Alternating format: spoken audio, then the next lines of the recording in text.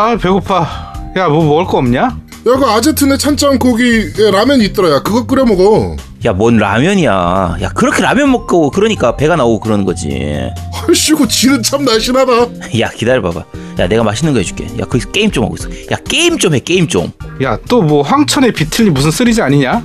야 그런 거 아니야. 야 다 됐어. 이거 먹어봐. 이거 곰탕이네. 와이프 해외여행 갔냐? 곰탕이랑 카레는 그럴 때 먹는 거 아니야? 야 이 시국에 무슨 해외여행이야.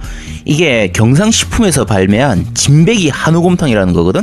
보통 곰탕 포장 음식하고는 다르게 고기도 들어있어가지고 대박이야. 게다가 100% 한우뼈만 가지고 만든 거라니까. 야 이거 먹어보니까 진땡인데 제대로 곰탕이야. 양도 많네.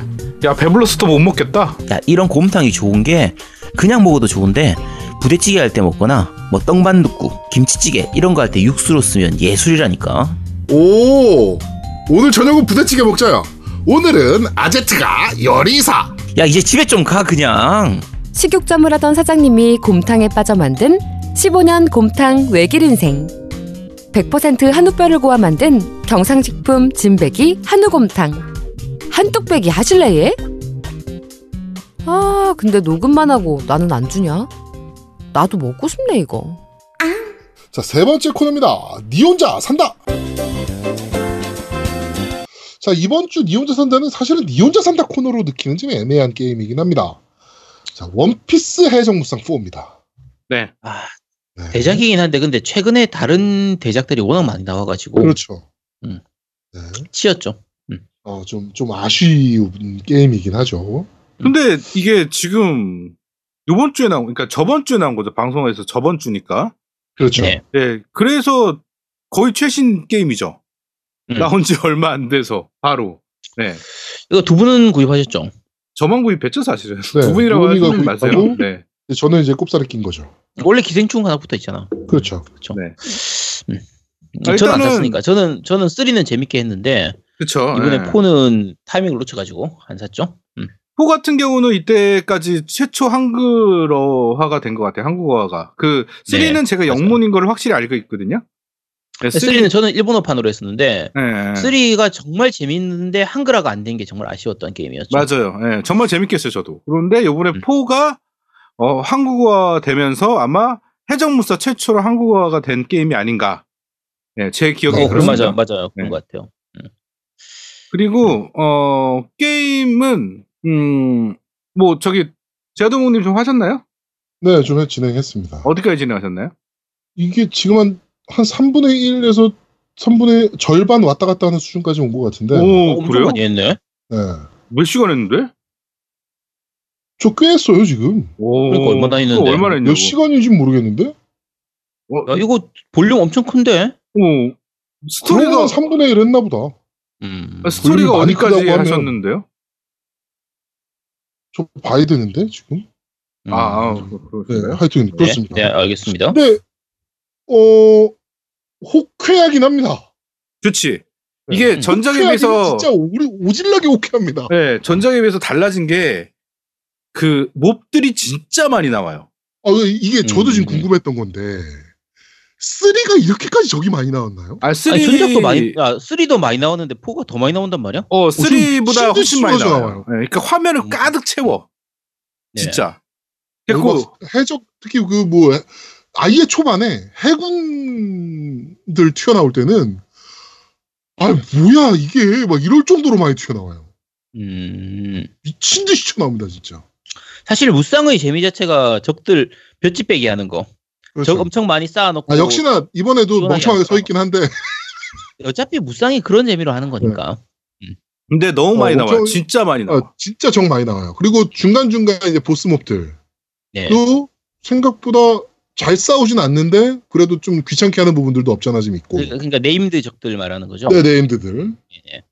그러니까 그 지역에 있는 그 보스급, 그러니까 리더죠, 리더가 있고 네네. 그 리더를 하면 그 지역이 클리어 되잖아요. 우리 쪽 네. 지역으로. 뭐 그런 거는 시스템은 동일한데 정말 적들이 미친 듯이 많이 나와요. 그러다 보니까 굉장히 호쾌한 플레이가 가능해요. 그리고 옛날 무쌍 시리즈 같은 걸 보면 500킬, 1000킬을 거의 그 미션의 끝에 머리에서 하잖아. 그렇죠. 이번에는 거의 초반에요. 그냥 초반에 몇 번 수습하면 벌써 500, 1000 딱 돼. 그 정도야.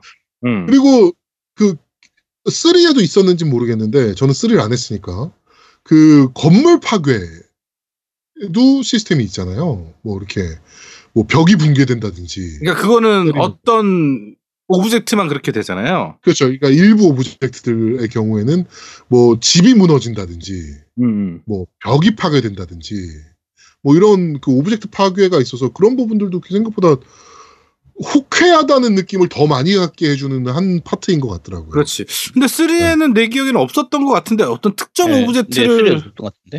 뭐 이렇게 넘어뜨리거나 이런 건 있었던 것 같은데 이렇게 부시거나 이런 건 없었던 것 같아. 집을 무너뜨리니까 이제는. 집을 무너뜨리거나 아니면 뭐 포탑을 아예 무너뜨리거나 막 잃어버리니까. 뭐 벽을 뚫고 간다든가 뭐 성문 뿌개고 들어가는 거는 뭐 일도 아니고. 그러니까 성문 뿌개는 것도 이제 이거는 아예 미션처럼 돼 있으니까. 네. 뭐 벽을 부시고 들어가는 거 이런 게 미션처럼 돼 있으니까. 아예 일도 아니고. 재밌어요. 되게 호쾌하고 정말 이거를 인왕2 하다가 이거라면 진짜 인왕2에 쌓였던 스트레스나 뭐 이런 것들이 다 풀려 그냥. 그러니까 딱 그 느낌인 것 같아요. 지금 노미님이 말씀하신 게 정말 맞는 느낌인 게 스트레스 해소할 땐 이거만큼 좋은 게임은 없는 것 같아요. 아무 생각 없이 버튼만 연타하면 되거든. 이게 난이도가 그렇게 높질 않아요, 게임 자체가. 그렇지. 그렇죠. 네, 게임 자체가 난이도가 그렇게 막 높은 게임이 아니다 보니까 그냥 아무 생각 없이 멍 때리면서 원피스 좋아하니까 다들 원피스에 나오는 캐릭터들을 가지고 정말 개떼같이 쏟아져 나오는 적들을 막 쭉 쓸면서 가는 느낌. 뭐 그런 느낌으로 봤을 때는 스트레스 안 받고 정말 호쾌하게 게임할 수 있거든요. 그렇죠. 네, 그리고 게임 이게 잘 만들었어요, 생각. 예전엔 그러니까 그런 인왕이나 이런 것들은 그 연타로 막 누르는 게 아니라 이게 계산해서 타이밍에 맞춰서 따닥 뭐 이런 식으로 눌러야 되는데. 되는데 이거는 그냥 따다다다다다다다 이거니까 아무 생각 없어도 돼. 아제트가 하면 정말 호쾌한 플레이가 가능한 액션도 화려해. 얘는 또 더군다나. 물론 이제 R1 버튼 누르고 이제 스킬을 조합하는 게 있기는 한데. 그렇지. 네. 그렇긴 한데 그게 인왕처럼 상단 때리고 중단 때리고 하단 때리고 이게 아니거든. 그렇지. 그냥 그 R1 버튼 누르고 스킬을 딱 하면 그냥 내가 원하는 스킬 그냥 빵빵 쏘는 거야. 근데 그거를 정말 다른 점이 있어요. 그 스킬을 세팅할 수 있어 이제는. 스킬도 세팅할 수 있고 뭐 특수 기술도 세팅할 수 있고. 특수기를 세팅할 수 있고 그 스킬도 세팅할 수 있고. 그러니까 그렇죠. 이게 무기 세팅하는 거랑 좀 다르게 뭐 이런 것들이 좀 있다 보니까 그런 것들을 내가 맞춰서 막 커스터마이징도 할 수 있는 거지. 그렇죠. 각각 캐릭터에 따라서. 그러니까 더 괜찮은 것 같아. 이번 뭐 저는 3를 안 했으니까 3랑 비교를 할 수는 없지만 되게 호쾌하게 게임할 수 있어서 너무 좋더라고요, 저는. 그러니까 오랜만에 이런 무쌍류 하면서 즐겁다라는 생각을 했던 것 같아요. 근데 일단 기본적으로 무쌍류의 재미 자체가 호쾌하게 적을 썰어버리고 아무 생각 없이 그냥 시원시원하게 할 수 있는 거니까 그런 무쌍류의 재미는 충분히 갖춰져 있다는 거잖아요. 그렇죠. 네네. 근데 이제 원피스 해적 무쌍이니까 이제는 건담 무쌍이든지 이런 해적 무쌍이든 북두 무쌍이든 이런 거 같은 경우에는 원작의 그 맛을 얼마나 잘 찾느냐도 중요하잖아요. 그렇죠. 근데 이게 그러니까, 지금 아제트 얘기한 게 이제 단점이 될 수 있는데 네. 그 스토리를 굉장히 잘 구현을 해놨어요. 그러니까 네. 정말 다 이렇게 와 옛날 생각나게 그런 그 고증들을 막 되게 많이 해놓은 거야. 그래서 이제 게임을 하면서 와 맞아 1편에서 이랬지 뭐 2편에서 이랬지 막 이런 것들이 생각이 나. 잠깐 스토리가 원작 스토리 그대로 간 그런 거예요? 네, 원작 스토리 그대로인데 문제는 뭐냐면 너무 띄엄띄엄 해놨어. 주요 그러니까 큰 것만 표현을 해버렸어. 그러니까 이게 그 큰 줄거리가 나오기 위해서는 세부적인 내용들이 지금 나와야 되잖아요. 네. 그거는 대사로 좀 떼어버린. 그러니까 실제로 애니메이션이나 만화책을 안 본 사람은 조금 이해하기 어려운 스토리가 진행이 돼. 그러니까 본 사람은 이게 정말 재밌게 볼 수 있는데 안 본 사람은 이게 뭐 왜 저래? 그러는 게 나오는 거지. 이게 지금까지 원피스 자체가 워낙 시리즈가 오래되다 보니까 어떤 면에서는 어쩔 수 없는 부분도 있네요. 그거는 사실. 그렇죠. 네. 근데 그거를 얼마나 잘 묘사하냐는 건 좀 어떤 기획력의 차이 같은데 그런 묘사가 좀 덜 된 거니까 너무 큰 사건만 굵직굵직하게 다뤄버리니까 중간에 막 입 빠진 것처럼 막 이렇게 되는 거지. 그게 굉장히 장점이에요. 네. 분명히 애니메이션을 기존 오리지널판을 따라가는 스토리이긴 한데, 이제, 지금 굵직한 사건에 가기 위해서 이제 있었던 세부적인 것들 있잖아요. 네네. 그런 것들을 좀 제껴버린 느낌이에요. 그러다 보니까, 이게 이거였나? 뭐, 이런 것들이 나와. 게임하다가. 네. 그 스토리 어디까지 진행이 되는 거예요, 대략? 엔딩을 못 봤으니까 모르지. 모르죠. 야, 그러면. 엔딩을 봐야 알겠지. 각 캐릭터별 기술 같은 거 있잖아요. 그렇죠. 네. 스킬. 네, 그럼 캐릭터 재현이라든지 기술 재현 이런 것들은 좀 잘 돼 있는 편인가요? 굉장히 잘 돼 있습니다. 진짜 잘 돼 있어. 이게 아까도 굉장히 잘 돼 말했잖아. 있습니다. 스킬을 내가 특수기를 막 조합할 수 있다고. 네. 너무너무 잘 만들었어. 너무너무 재밌어. 이게. 근데 딱 하나, 우섭 캐릭터는 좀 극혐. 나는 좀 별로야. 우섭은 원래 캐릭터가 좀 원래 그렇잖아. 캐릭터가 지금 그런 캐릭터라. 걔는 이제 총질하는 애, 그러니까 딱 총하는 애라. 총질. 나 그게 별로 같아. 근데 나머지 캐릭터는 진짜 잘 살린 거. 그리고 이 오다이치로잖아요. 네, 작가. 네.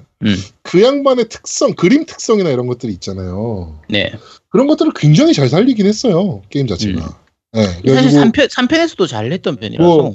가슴 사이즈라든지 캐릭터들, 여성 캐릭터들의 뭐 이런 것들도 충분히 잘 구현이 돼 있고. 그냥 적은 그림체로 폴리곤. 네, 적은 폴리곤으로. 적은 폴리곤으로 효과를 극대화시킨.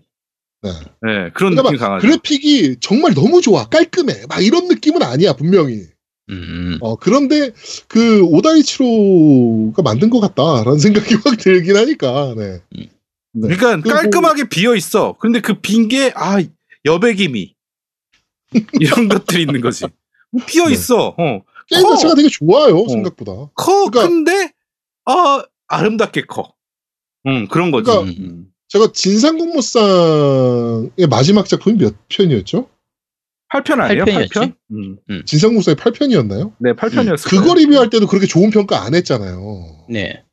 근데 그러니까 오랜만에 묵상하면서 되게 즐거웠던 것 같아요, 이 게임은. 그러니까 액션을 정말 잘 살려줬어, 액션을. 제가 원피스도 좀 지루해진 부분이 확 나오기 시작하면서 안 보기 시작했거든요. 인어마을인가요? 인어마을이면 꽤 중반인데? 그러니까 그 정도부터 안 보기 시작했거든요. 확 지루해져서. 그래? 근데 다시 봐야겠다는 생각이 확 다시 들었어요, 이거 보면서. 네. 이거 보면서 좀, 다시 해봐야겠다. 네. 다시 이제 만화책을 좀 봐야겠다라는 생각이 들 정도였으니까. 그러니까 이게 게임이 되게 신기한 게 한번 하면 계속 그냥 흐르듯이 해, 게임이. 중간에 멈추는 게 좀 애매하게 계속 그냥 흐르듯이 가거든, 게임이 자체가. 그러니까 에피소드 하나, 큰 덩어리 하나가 끝날 때까지 그냥 흐르듯이 가요. 네. 그러다 보니까, 그러니까, 끄지 않게 되더라고. 그냥 계속 그냥 플레이를 흐르듯이 하게 되더라고. 일단 스토리 전개의 흐름은 되게 좋은 편이라는 거네요. 그냥 그렇죠. 굉장히 빨라. 구성이 잘 돼 있는 편이고. 빠르고 그런데 중간중간에 되고. 이가 빠져서 그렇지. 근데 그거 있단 말이에요. 무쌍 같은 경우에는 사실 이제 하던 사람들은 계속 그게 그거다 싶은 것 중에 하나가 무쌍이 항상 스테이지가 그냥 시작부터 해서 끝전까지 가가지고 정 무찌르고 끝, 그 중간에 이제 뭐 잡몹들 잡고 끝 이런 식의 항상 똑같은 패턴의 그 스테이지만 나오다 보니까 좀 지겨운 느낌이 좀 있단 말이에요. 근데 좀 다양하게 스테이지를 좀 꾸몄다거나 목적이 좀 다르다든지 뭐 누구를 구하는 거나 누구를 지키는 거나 이런 것들 좀 다양한 부분이 좀 있어요. 어때요? 이게 제가 아까 그래서 첫 번째 얘기했잖아요. 무쌍 시리즈, 그러니까 이 해적무쌍 중에 유일하게 최초로 한국어가 된 거라고. 이게 한국어가 돼서 이해하기가 편해지니까 그거 자체도 재밌어, 그냥. 그러니까 옛날에는 해적무쌍을 하면 이해가 안 되고 막 여기서 우리 왜 게임이 끝나지 막 이렇게 되는 경우, 아니면 왜 서브 미션이 왜 이렇게 됐지 막 이렇게 되는 경우 많은데, 이거는 그냥 계속 읽다 보니까 뭘 내가 미션을 해야 되는지 정확히 명료하게 나오니까. 그러니까 기존 무쌍과 좀 다른 점이 있다 보면 탈출 미션이 있다든가. 네, 뭐 이런 것들이 좀 있어요. 그러니까 뭐 기존 무쌍에도 분명히 있는 거긴 했는데, 탈출이나 뭐 이런 것들은 있긴 했는데 좀 목표가 명확해지는 거죠. 이게 그럼 메인 퀘스트 외에 이제 중간에 서브 퀘스트나 중간에 퀘스트가 변하는 경우에도 한글화가 돼 있으니까 잘 알 수가 있어서 그렇죠. 명확해지는 편하다. 목적이 명확해지다 보니까 이제 게임을 플레이하는 스타일 자체도 조금 달라지게 되는 거죠. 그리고 되게 그냥 재밌는 게 멍청하게 멍 때리면서 저기서 반짝 맵에서 어디서 반짝하면 뛰어가가지고 때려 죽이고 저기서 또 반짝하면 또 가서 때려 죽이고 뭐 이런 식으로 플레이했었잖아요. 그쵸. 네, 근데 그렇게 멍청하게 플레이 안 해도 된다는 거죠. 그리고 스테이지 구성을 잘해놓은 게 보스랑 별도로 1대1 뜨는 스테이지가 있어. 별도야. 그러니까 그냥 그 뭐죠 격투 게임처럼 보스랑 네, 1대1을 떠요. 근데 요번에는 보스가 뭐가 있냐면 그 쉴드 체력이 있어. 쉴드 쉴드 체력을 시스템 있죠. 쉴드 시스템. 쉴드를 방패. 다 깎은 다음에 데미지를 넣어야 돼. 그러니까 그런 또 시스템도 있어가지고 굉장히 재밌게 해놨지. 그냥 단순한 게 아니지 이제는. 아 이거 사야겠네. 꽤 괜찮아요. 그러니까 보스나 중간 보스급들이랑 싸울 때는 이제 중간 보스는 이제 뭐 방패 2개. 그다음에 뭐 파이널 보스는 방패 4개인가요? 나 4개 뭐 못 이렇게, 봤는데? 4개도 있었어? 3개인가? 3개 3개. 같은데? 네, 3개가 있어요. 그러면 이제 방패 게이지를 까요. 때리면서. 방패 게이지를 까고 방패가 3개가 부서지면 이제 본 체력이 깎아지는. 그리고 조금 시간이 내가 뭐 다른 적들 때린다고 걔를 약간 등한시하잖아요. 실드가 차. 방패 게이지가 도로 차 있고. 네, 뭐 이런 시스템이라 보스전도 조금 신경 써서 게임을 하게 만들어 놨어요. 아, 쇼 해봐야 되나? 그런데 혹해. 네. 노미님 해봤을 때는 전체 볼륨이 이거 3탄보다 좀 더 큰 것 같아요? 어때요? 네, 3탄보다 큰 것 같아요. 큰 것 같아요? 네. 이게 어떤 특정 에피소드를 다룬 게 아니라 스토리 전체를 다 다룬 것 같은 느낌이라 네, 좀 다른 것 같아요. 그러니까 더 큰 것 같아요, 볼륨은. 이게 근데 광고할 때부터 볼륨 크다고 그랬거든. 그리고 이 게임에 또 하나 또 특징이 있어요. 네, 뭐요? 대형 적이 나와. 대형 적? 대형화되어 있는 적이 나와. 빅보스가 나오죠, 빅보스. 빅보스. 네. 정말 웃겨. 빅보스가 나오는데, 그러니까 대형화되어 있는 적을 싸우는 거야. 그냥. 그러니까 몬스터 헌터지, 몬스터 헌터, 씨. 사왕이라고 그러나? 거기서? 만화에서? 몰라. 하여튼. 칠무회. 칠무회 중에 두 번째가 나온다. 크로코다일이 나온다. 네, 그러면은 존나 크게 나와. 아, 원래 원작에 있었던 캐릭터인데 엄청 크게 나오는 이런 거요? 네, 뭐 약간 그런 류죠. 네. 그러다 보니까, 그리고 이제 뭐 공중에 떠다니는 적들도 좀 있어요. 그러다 보니까 이제 공중기들도 좀 강화가 좀 돼 있고, 전체적으로. 네. 게임 자체가 되게 재밌더라고. 근데 나는 이 게임 단점이 딱 하나 있어요.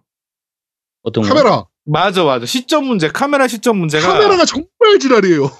와, 카메라는 이게 원래 락을 하면, 그러니까 저걸 락을 하면 어떻게 해요? 내가 계속 그 시점을 따라가면서 공격하잖아. 그쵸? 근데 해적무사는 안 그래요.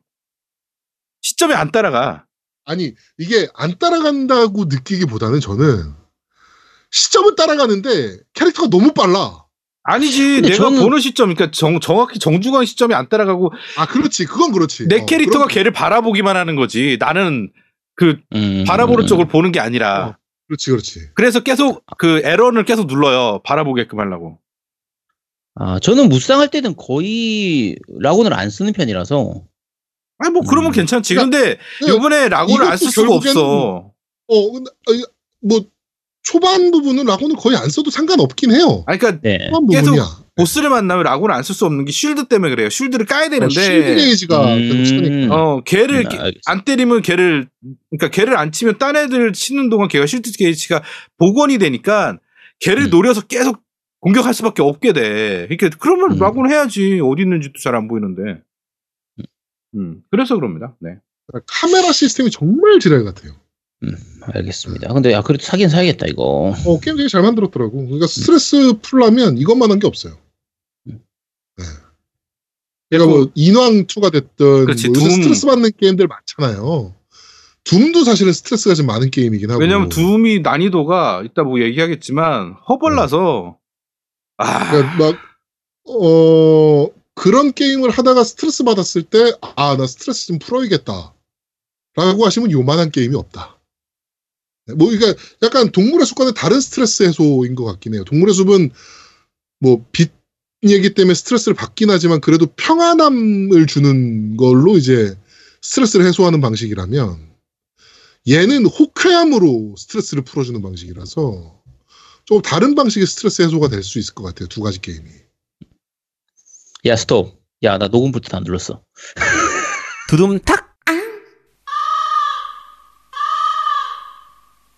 자, 지금까지 저희가 꽤 긴 시간을 털었는데요. 3부를 들어서. 저희가 이 윈도우 시스템상 윈도우에서는 녹음이 3시간까지밖에 안 됩니다. 파일 하나당. 3시간이 되면 녹음이 꺼지게 돼 있거든요. 야, 1부가 너무 길었어. 그래서 저희가 1부, 2부를 끝나고 한 2시간 20분 정도 됐길래 녹음 끊고 다시 하자. 이제 녹음 버튼 하나 더 눌러서 새로운 파일로 녹음을 하자. 라고 하고 이제 3부를 시작을 했죠. 그래서 지금까지 저희가 해적무쌍에 대해서 이렇게 썰을 풀었는데 아제트도 막 얘기를 하면서 아제트가 녹음 버튼을 안 눌렀습니다. 야, 괜찮아. 야, 아무도 몰랐어. 괜찮아. 자연스러웠어. 딱 지금까지 녹음된 거는 지금 우리 같이 얘기하는 그 녹음된 네. 걸로 나갈 겁니다. 어쩔 수 없습니다. 네. 아제트가 녹음 버튼 안 눌렀기 때문에 뭐 아제트도 사람이니까 저럴 수 있겠죠. 네. 그러니까 쟤는 무조건 ATM 시킬 거야. 녹음이 얼마나 힘든지 쟤는 몸소 느끼게 나 ATM 시킬 거야. 내가 계속 녹음 괜찮아. 좀만 뭐 잘못하면 다시 불러 이거 할 거예요. 시키겠습니다. 요 정도 음질은 이게 음질 차이를 좀 사람들이 느껴야 돼요. 음질이 안 좋은 거하고 좋은 거하고 차이를 느껴야 되기 때문에 그걸 느껴보도록 하기 위해서 제가 체험하는 정도로 한 20분 정도? 오래 많이는 아니잖아. 20분이니까 다들 재밌게 들어주시기 바랍니다. 네.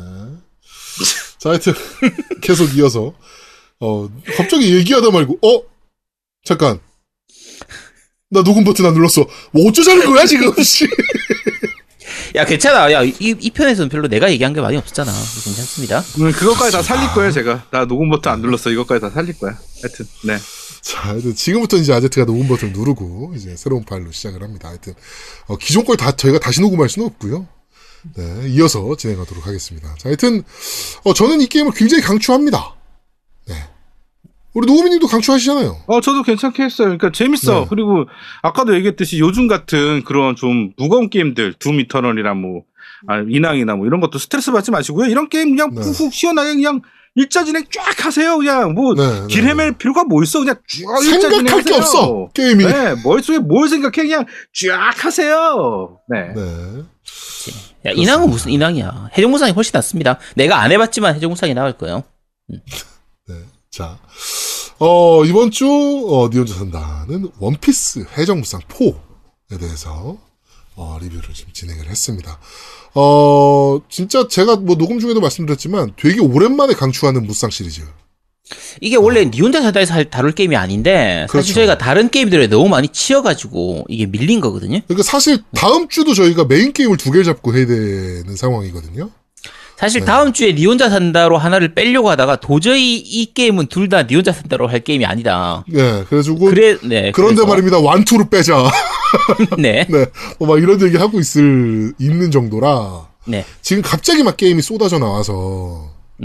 그리고 코로나19 때문에 밖에 나가면 뭐 하겠습니까? 앉아서 게임이나 하시. 그치. 네. 자, 하여튼 그래서 원피스 해적무쌍은 이번에 어쩔 수 없이 니 혼자 산다로 빠졌다. 라고 말씀을 드리면서 이번 주 니 혼자 산다 원피스 해적무쌍 4는 여기까지 진행하도록 하겠습니다. 네. 자, 마지막 코너입니다. 그런데 말입니다. 자, 이번 주 그런데 말입니다는 돌아온 악마 매타작장인 둠이터널입니다. 야, 이거 제목 발음이 어려워가지고 사람들이 잘 못 알아들을 것 같은데. 매타작장인이 왜? 그러니까 매타작장인 아니야 이거. 그렇죠. 야, 이거 이 잘 쓰는 단어도 아니고. 매타작은 많이 쓰는 단어 아닙니까? 우리 고등학교 때 애들 많이 맞으면서 매타작 당한다. 야, 그 옛날이나 쓰지. 이게 30년 전에 쓰던 단어지 지금 요즘 애들이 쓰겠어. 네. 자, 하여튼 그런 게임입니다. 네, 일단 둠이터널입니다. 네, 둠에 대한 소개부터 잠깐만 하자면요. 어차피 우리 세대는 둠을 모를 수가 없습니다. 모를 수가 없죠. 컴퓨터에서는 무조건 깔려있는 게임이었어. 그치. 원래 주는 게임인 줄 알았었던 게임이고 그렇죠. 실제로 원래 주기도 했습니다. 쉐어웨어로 나왔었기 때니까. 그러니까 쉐어웨어라는 개념 자체를 처음 들어본 아니야. 시리즈죠. 그 전에 저거 있었지. 이드의 우펜슈타인도 우펜슈타인도 있었고 예를 들면 커맨드 킨 같은 이런 것들도 그렇죠. 페이크는 더 이후고 그 이후고 그러니까 요 시대 때는 쉐어웨어라는 개념으로 해서 일단 거의 그러니까 데모판이라고 생각하시면 돼요. 데모판으로 먼저 해보고 재밌으면은 돈 내고 사라 이런 식의 그렇죠. 그것도 쉐어웨어를 많이 풀었었거든요. 그래서 일단 둠이 나온 게 1993년도에 처음에 발매됐었는데 1편이 그때 발매됐었는데 국내에서 같은 경우에는 이 쉐어웨어라는 개념을 잘 모르는 사람들은 플레이하면서 아유 왜 이렇게 빨리 끝나지? 볼륨이 너무 작네. 이게 그 당시에는 불법 복제를 워낙 많이 하던 때다 보니까 그렇죠. 정품으로 안 사고 친구한테 야 둠 복사해줘 해가지고 복사해서 받았는데 그게 전체 풀 버전이면은 차라리 괜찮은데 쉐어웨어 버전으로 받았으면 하면서 아 이게 너무 짧네. 아 게임은 재밌는데 왜 이렇게 빨리 끝나지? 라고 생각했던 게 저였습니다. 네. 네. 일단 저는 그랬었고요. 네. 그 다음 해에 나왔던 게 94년도에 나왔던 둠2가 나왔었고 그 다음에 뭐 확장팩 같은 것들도 많이 나왔어요. 그렇죠. 나오긴 했는데 둠의 특징 중에 하나가 처음부터 그 모드가 되게 많이 나왔었어요. 그렇죠. 엔진을 이제 그 이드에서 만든 엔진을 쓰다 보니까 네, 그 뭐 모드나 이런 것들이 좀 많이 나왔죠. 네, 그러니까 제작사 측에서도 그러니까 이 존카맥 본인도 소스 코드를 아예 공개하기도 했고 네. 여러 가지로 모드를 만들기 쉽게 만들어 놓은 그런 구성이라서 여러 가지 모드들이 많이 나왔고요. 물론 이제 사실 울펜슈타인 때도 저희가 한번 얘기한 적이 있지만 존카맥은 천재거든요. 그렇죠. 3D 그래픽을 코딩으로 해결한 사람이거든. 말도 안 되는 겁니다. 네, 진짜 말도 안, 그러니까 3D 폴리곤을 입혀야 되는 부분을 코딩으로 다 그냥 때려박은 사람이라. 천재죠, 천재 진짜. 그러니까 네, 우리가 그림을 그린다 이렇게 했을 때 보통의 경우에는 이제 페인트 프로그램 이런 걸 써야 되잖아요. 그렇죠. 페인트 프로그램이 아니라 프로그래밍으로 그걸 다 한 번에 해결했던 게 존카맥이었다고 얘기하거든요. 어마어마한 사람이었죠, 진짜 그때 당시. 네. 그리고 혁명적인 방식이었고 이 FPS라는 장르가. 그렇죠. 네. 충격적인 장르였죠. 네. 어쨌든 모드도 많이 나올 수 있도록 하고 소스 코드 자체를 공개를 하다 보니까 짝퉁 둠이 엄청 많이 나왔죠. 그렇죠. 그래서 요 당시에 짝퉁 둠이 1, 2 나오고 나서 그러니까 둠 1이 93년도 나오고 둠 2가 이제 94년도에 나왔으니까 1년 사이에 나오고 그 뒤로는 둠 짝퉁들이 쏟아졌거든요. 네. 자, 그런데 둠 3가 언제 나왔냐면 10년 후에 나왔습니다. 엄청 오래 걸렸죠. 2004년도에 나왔어요. 네. 자, 두 분 다 둠 3는 해보셨죠? 했지. 해봤습니다. 나도 했죠. 그러니까 어떻게 보면 둠 3가 클래식으로서는 좀 마지막인데 둠 1, 2하고 둠 3가 느낌이 좀 많이 달랐어요. 그렇죠. 그러니까 둠 3는 뭔가 좀 공포 게임에 대한 부분 좀을 좀 강화시키고 그 사양을 굉장히 많이 탔어요. 굉장히 고사양을 요구했거든요. 어마어마했죠. 네. 그러니까 2004년도에 나왔었는데 정작 둠 3를 제대로 플레이를 하려면 2006년도나 2007년도에 나온 꽤 고사양 PC를 써야 그 둠 3를 돌릴 수 있었거든요. 그렇죠. 그러니까 2004년도 당시에 둠 3가 처음 나올 때의 그 시절의 컴퓨터로는 둠 3를 풀옵션으로 충분히 돌릴 수가 없었던 수준이었어요. 네. 어쨌든 좀 그런 사양을 좀 많이 탔던 부분이라든지 또 많이 갑갑했어요. 너무 어둡고. 그러니까 제가 되게 싫어하는 게임류잖아요. 그 시점을 굉장히 좁게 만드는 게임. 그치. 네. 둠 3가 전형적인 그런 게임이었거든요. 그러니까 어떻게 보면 요 부분이 그래픽이 좋기 때문에 가능했던 부분이긴 해요. 그러니까 광원 효과를 굉장히 많이 줬던. 야, 2004년도인데 광원 효과를 많이 줬다니까 그 시절에.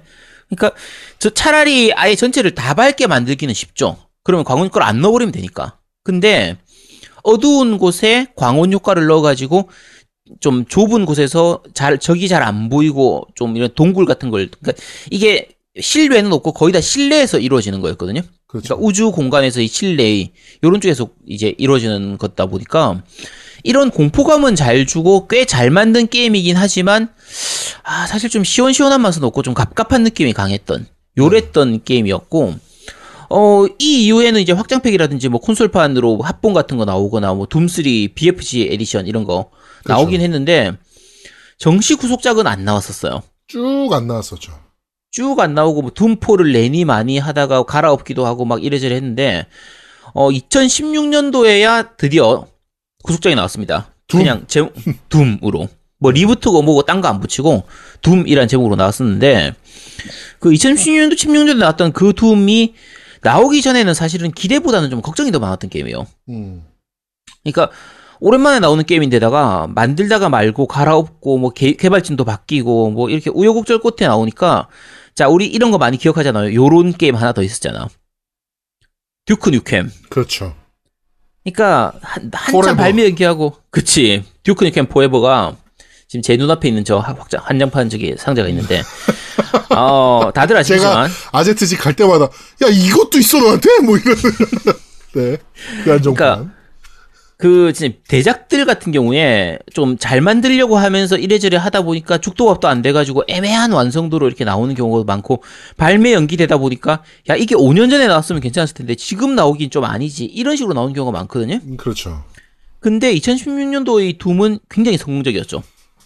정말 잘 만들었습니다. 네, 잘 만들었다라고 하더라고요.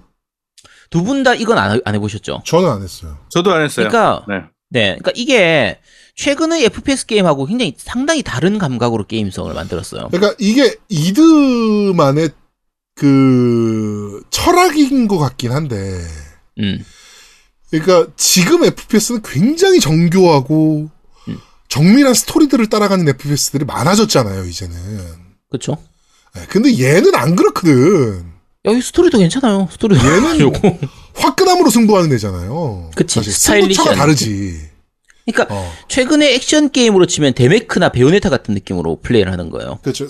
그러니까 FPS를 플레이하는 스타일 자체가 다르게 만드는 애들이다 보니까 이든 아예. 예. 그러니까 뭐 리얼한 물리 엔진이라든지 그따위 거 필요 없고 그냥 굉장히 빠른 움직임에 좀 높은 점프 엄청 높이 뛰거든요. 그다음에 뭐 높은 데서 뛰어내려도 안 죽고 뭐 타격감이 굉장히 가벼워요.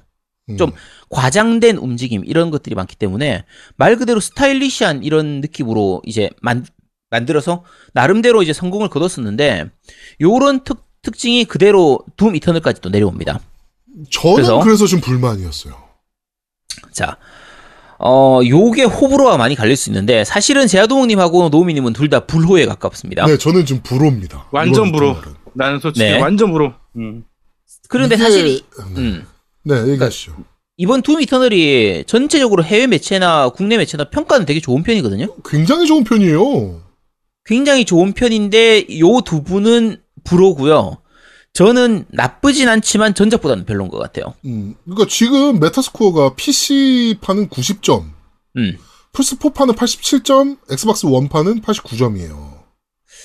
이게 일단 자 지금부터 이제 둠 이터널에 대해서 얘기를 할 텐데 몇 가지 방금 말씀드린 것처럼 최근의 FPS하고 다른 특징들이 전작하고도 그 같은 부분이라서 같이 묶어서 설명드릴게요.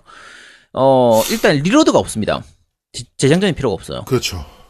그냥 내가 가지고 있는 탄수만큼 그대로 그냥 다 쏟아부으면 됩니다. 네.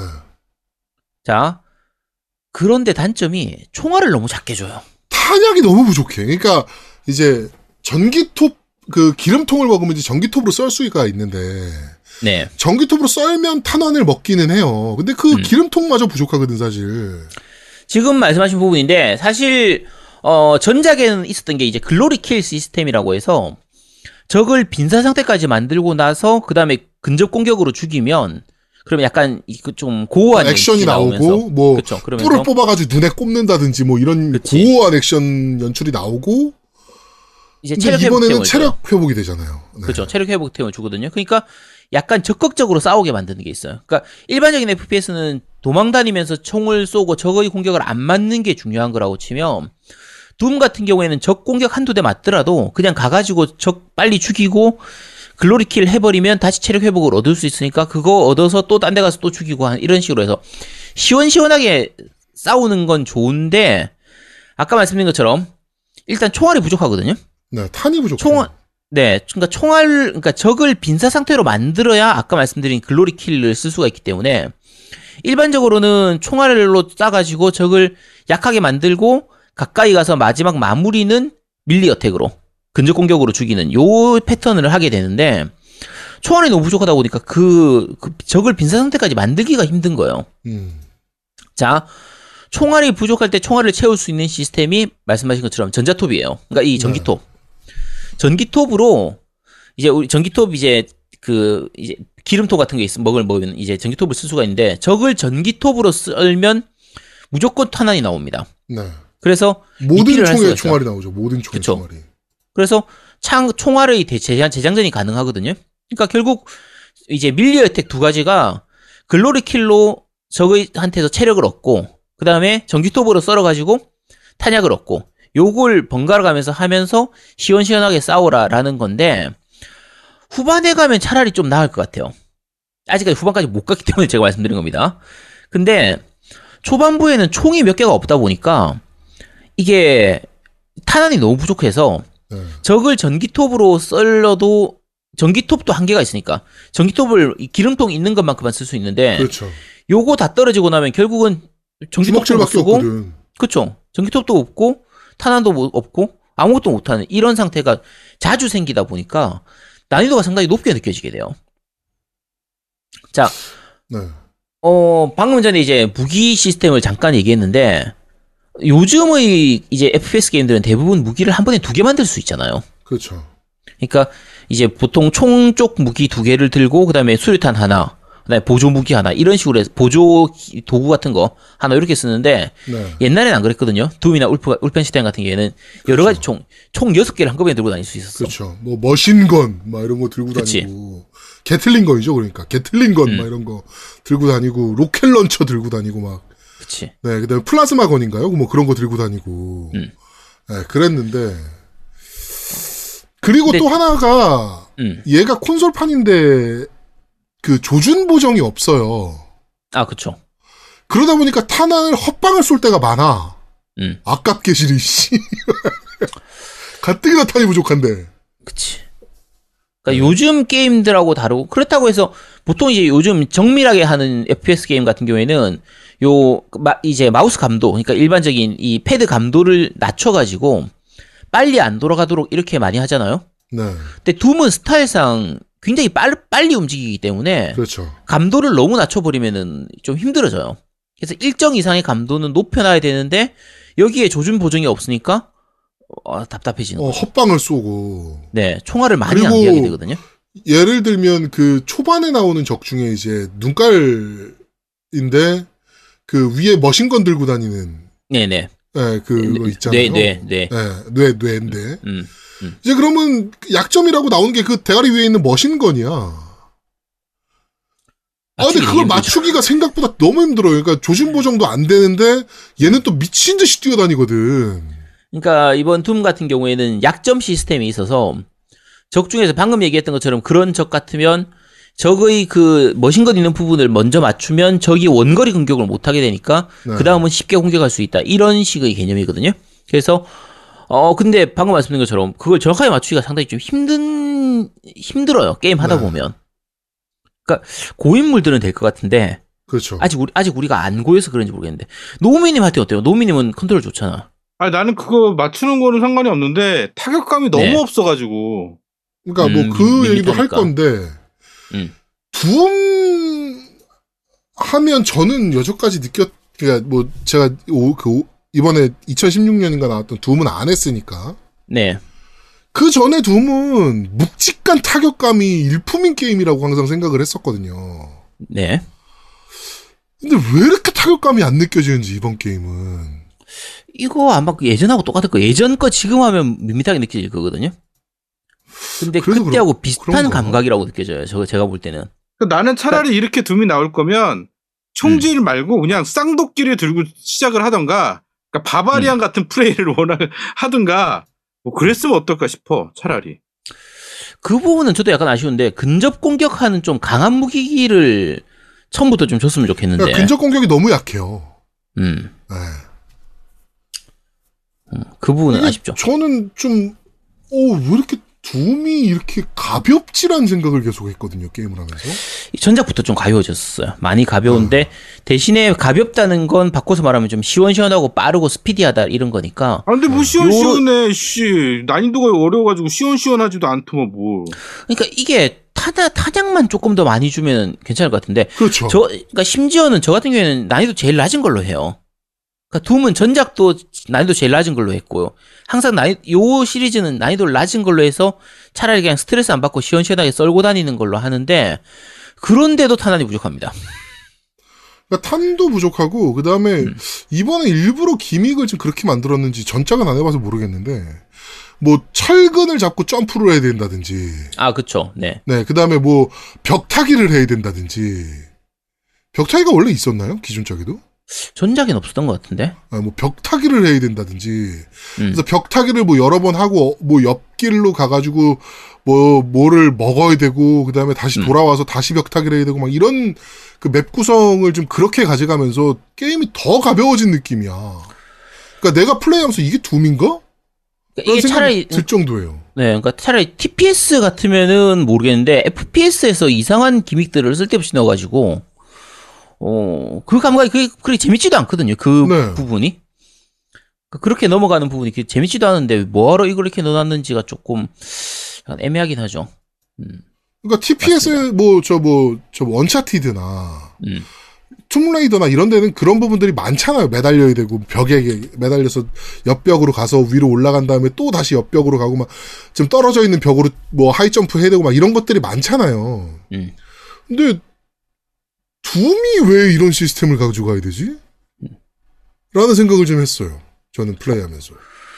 그러니까 아까 노미님 얘기하신 것처럼 사격할 때 타격감은 많이 밋밋하고요. 좀 맞았다라는 느낌보다 그냥 뚫고 지나간 느낌.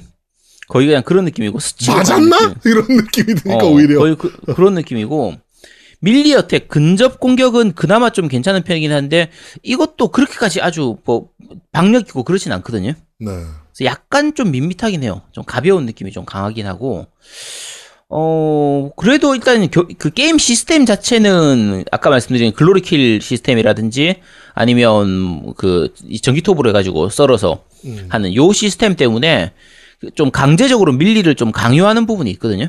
그렇죠. 그래서 전작 때도 그랬지만 그 부분은 좀 약간 타이밍을 좀 익히고 나면 좀 리드미컬하게 싸울 수가 있어요. 적하고 싸울 때. 적하고 움직이면서 내가 적한테 접근하면서 총으로 쏘고 가까이 가서 이제 아까 말씀드린 글로리킬 쓰고 네. 다시 그 옆에 놈한테 가까이 가면서 총으로 쏘고 다시 글로리킬 하고 이걸 반복해 가면서 싸울 때 또 나름대로 이제 좀 시원시원하면서 그 재미가 있어서 그 재미를 느끼면 나쁘진 않거든요. 네. 나쁘진 않은데 저 같은 경우에는 아까 말씀드린 것처럼 요 중간에 탄약이 떨어져 가지고 흐름이 끊기는 경우가 자주 생기다 보니까 네. 그게 왜 이렇게 탄환을 부족하게 만들어놨는지 저는 그것도 그건데 타이밍적으로도 좀 안 좋았어요. 그러니까 지금 저 개인적인 얘기긴 하지만 동물의 숲이 나온 이후에 제 아들이 제 방에서 계속 스위치로 동물의 숲을 하고 있거든요. 근데 저는 화면에서 악마를 때려잡고 있는데 너무 잔인한 장면들이 많이 나오다 보니까 야, 그 애는 딴만 가라고 해야지. 근데 그걸 들고 못 가거든 애가. 동생한테 뺏길까봐. 항상 제 방에서 하거든요. 그래가지고 동생한테 뺏기니까 가면 야 이쪽 보지 말고 저쪽 보고 있어 이러면 근데 이렇게 하다 보면 애가 막 화려한 게 나오니까 아빠 이건 뭐야 한번 막 이러거든. 그러면 아니야 하면서 게임 끄게 돼요.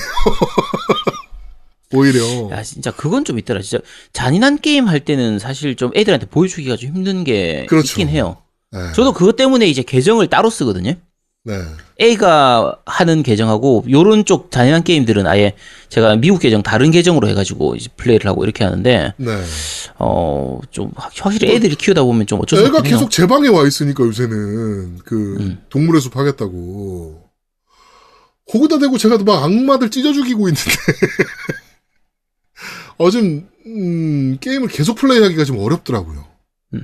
요거는 처음 시작부터 이제 뭐 시체 나오고 시체 매달려 있고 뭐 이런 것들 많이 나오니까 그런 장면들 그러니까요. 모가지 따고 이런 장면들 많이 나오니까 확실히 애들 있을 때는 조금 하기 힘들긴 하죠. 네.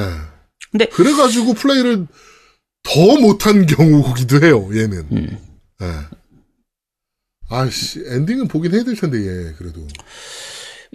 사실 저희가 지금 솔플 얘기만 계속 하고 있거든요. 네. 근데 지금 두 분 다 멀티를 안 해보셨죠? 멀티 못 해보죠 지금. 안 해. 그러니까, 멀티 왜 해? 안 해. 그러니까 이게 저희가 사실 좀 죄송하다고 말씀드려야 되는 게 이런 류의 게임은 제대로 평가하려면 멀티를 평가를 해야 되는데 멀티도 해봐야죠 우리가. 네. 근데 우리가 세 명 다 멀티를 안 했습니다. 네.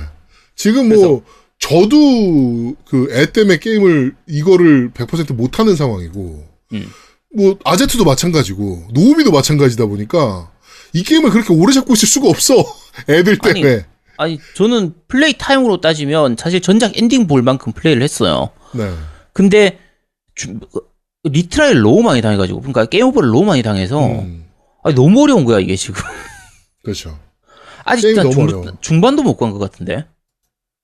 그러니까 중간에 보스급의 적이 나오면 거의 한 20, 30트라이, 이게 무슨 다크소울도 아니고 내가 왜 이 짓을 하고 있어야 돼 싶을 만큼 많이 죽으니까. 네. 그리고 이게 저것도 이상해요. 그 체크 포인트가. 그러니까 어느 정도 중간쯤 강한 적을 싸우고 나면 걔를 이기고 났을 때 그 다음에 체크 포인트가 바로 생겨야 되는데. 그렇죠. 한참 싸워서 걔 죽이고 나서 딴 데 가서 거기서 죽고 나면 그 앞에서부터 다시 하게. 그러니까 내가 생각할 땐 너무 강한데 쟤들 기준으로 하는 잡몹이라서 그런 건지 어쨌든 체크 포인트가 약간은 빡빡한 편이에요. 제가 느낄 때는 좀 그런 느낌이 있어가지고 이제 난이도 조절을 좀 어떻게 패치를 해가지고 좀 바꿔줘야 되지 않나 싶은데 현재 기준으로 하면 제 기준으로 하면 너무 어려웠습니다. 그렇죠. 노미님 할 때는 너무 어렵진 않았어요. 어때요? 그러니까 총알 부족하고 어렵지는 않았는데, 그러니까 솔직히 나는 막 그렇게 어렵다는 생각보다는 그냥 짜증나는 게 너무 많아가지고, 뭐 아까 총알 없는 거, 뭐 이런 것도 그렇고, 그 다음에 왔는데 이제 썰어야 되는데 못 썰고 또 막 또 도망가야 되고 막 그러는 것들. 그러니까 그리고 너무 가벼운 느낌. 그치. 뭐 이런 것들 때문에. 그러니까 총알 없는 게 총알을 안 준다기보다 총알의 한계치가 너무 작아요. 그렇지. 갖고 있는 숫자가 너무 적은 거지. 어떨 땐 되게 많아. 어떨 때는 그냥 널렸어, 총알이. 왜냐면 그렇게 잡아도 아마 돌았으니까. 그런데 그게 들고 다닐 수 있는 한계치가 작다 보니까 딴 데 가면 금방 그러니까 소비되니까. 샷건 총알 16발 맥스. 그러니까. 막 이래버리니까 맥스치가 너무 작아. 탄창치가 너무 낮아서 이것도 이제 플레이 진행하면은 점점 늘어나긴 하는데 네. 말 그대로 방금 말씀드린 것처럼 초반부가 너무 어려워요. 초반부가. 거기까지 가는. 그러니까 후반부에 가면 내가 가지고 다닐 수 있는 총의 개수도 많아지고 이 전작도 그랬거든요. 가지고 있는 총이 많으니까 이 총 가지고 탄 다 떨어질 때까지 실컷 쓰고 다 떨어지고 나면 그 다음 총 바꿔가지고 또 왕창 쓰고 또 다 떨어지고 나면 그 다음 총 쓰고 이런 식으로 플레이를 하면 되거든요. 그러면은 충분히 괜찮아요. 그래서 아마 제가 느낄 때는 후반부 가면 오히려 더 시원시원하게 즐길 수 있을 걸로 보이는데 초중반부가 너무 후달리는 거예요, 이게. 그렇죠. 그래서 왜 밸런스를 이렇게 잡아놨는지 적이 생각보다 잘 안 죽는 그런 것도 있고 총알이 좀 많이 들어가거든요. 적 죽일 때. 네. 그러니까 요 부분이 좀 약간 아쉬운 것 같긴 해요. 왜 이렇게 평가가 좋지 근데? 그러니까요. 나도 신기해. 우리 셋 다 별로라고 다 생각했는데 평가가 너무 좋으니까 이상하다. 그러니까 제가 점수 매긴다고 하면 한 75점 정도?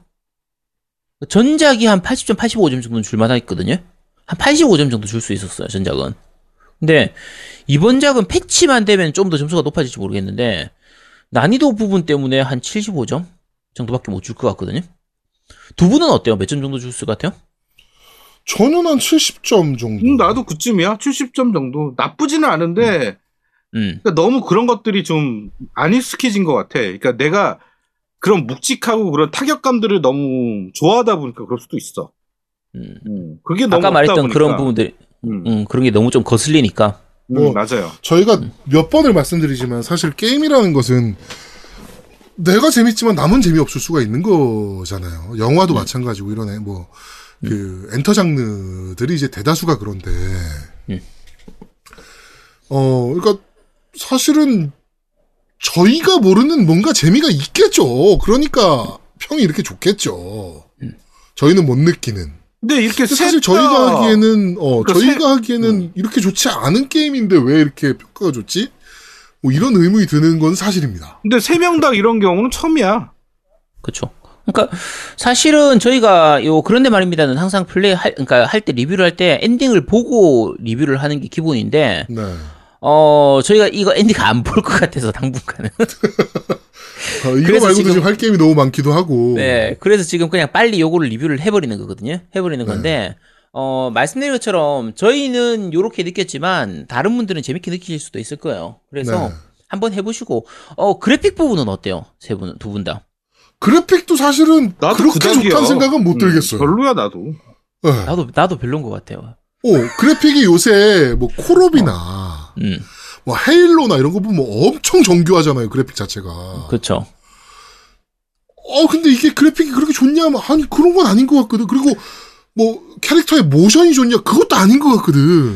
그러니까 그래픽이 부드럽긴 합니다. 굉장히 스피디하면서 이게 60프레임으로 되는 것 같은데 어쨌든 굉장히 부드럽긴 한데 기본적으로 텍스처라든지 이런 게 되게 좋거나 뭐 리얼하거나 그런 게 아니거든요.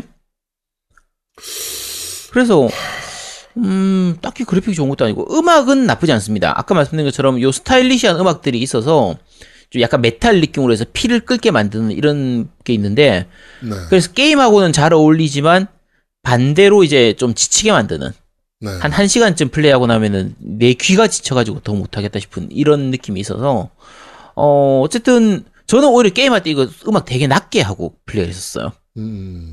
음악은 낮추고 그 이제 이펙트는 높이고 이런 식으로 해서 플레이를 했었는데 근데 어쨌든 조금 아쉬운 부분이 좀 있는 좀 그런 게임입니다. 네. 그렇습니다. 자, 오늘 둠 이터널에 대해서 저희가 너무 안 좋은 얘기만 해서 이거 방송 나가고 댓글을 우린 봐야 돼. 네, 그러니까 그치. 이거를 왜 재밌는지를 좀 저희한테 알려주실 수 있는 분들이 좀 리플 좀 달아주셨으면 좋겠어요. 이거 여기까지 진행하면 훨씬 재밌다라든지, 뭐, 이런 방식으로 플레이하면 훨씬 더 재밌다라든지, 뭐, 이런 걸 좀 말씀을 해주시면 저희가 한번 그거대로 플레이는 한번 해볼게요. 근데 지금 사실 저희가 지금까지 플레이한 방식대로 하면 재미는 별로 없습니다. 솔직히. 네. 아까 말씀드린 것처럼 중후반 돼서 여러 가지 문제점들이 해결이 되면서 플레이가 좋아질 수도 있는데, 그러니까 총이 많아지고 탄창이 늘고 하면서 좋아질 수도 있긴 한데, 거기까지 가는데 시간이 많이 걸린다는 얘기거든요. 네. 그럼 초반에 이미 이렇게 질려버리게 만들어 놓고 나면, 그러니까 제가 예전에도 말씀드렸지만 난이도는 뒤로 갈수록 높아져야 돼요. 근데 그렇죠. 초반을 이렇게 어렵게 만들어 버리면 뒤에 가서 난이도가 낮아지게 됐을 때 오히려 그거는 밸런스가 잘못 맞춘 거거든요. 밸런스를 좀 문제가 있는 거니까. 어쨌든 저희의 현재까지의 평은 요 정도로 해드리도록 하겠습니다. 70점에서 75점 사이. 네. 자, 그렇습니다. 자, 이번 주 그런데 말입니다. 둠 이터널은 여기까지 진행하도록 하겠습니다. 네. 자, 겜덕비상 제 189화 돌아온 악마들 매타작장인 둠 이터널 편은 여기서 모두 마무리하도록 하겠습니다. 녹음 버튼 계속 켜고 계시죠? 저 말인가요? 네, 너 말입니다. 네, 뭐 다시 안 껐으니까 켜져 있겠죠. 네. 알겠습니다. 제가 녹음 버튼을 잘 안 누르는 편이에요. 그래서 네. 아까 그 상태 그대로 있습니다. 네, 다행이네요. 자, 오늘 저희가 두 가지, 사실은 뭐 말씀드렸지만, 원피스 해적무쌍도 사실은 그런데 말입니다. 급이거든요, 사실은. 네, 근데 아까 말씀드렸다시피 지금 게임이 많이 쏟아지고 있는 상황이라서, 저희가, 이렇게 부득이하게 좀 나눴다는 거, 좀 양해 다시 한번 부탁드리고요. 글로벌적으로 팬데믹이 선언된 코로나19, 잘 극복하시고, 우리 해외에서 청취하시는, 그나마 우리나라는 컨트롤 잘 되고 있으니까, 네. 해외에 거주하시는 많은 청취하시는 분들 정말 별탈 없이 지나갈 수 있기를 다시 한번, 기원하도록 하겠습니다. 자, 이번 주 금요일에, 오랜만에 또 돌아옵니다. 모바일 겜덕비상. 기대 많이 해주시고요. 저희는 이번 주 금요일에 모바일 겜덕비상으로 찾아오겠습니다. 고맙습니다. 감사합니다. 감사합니다.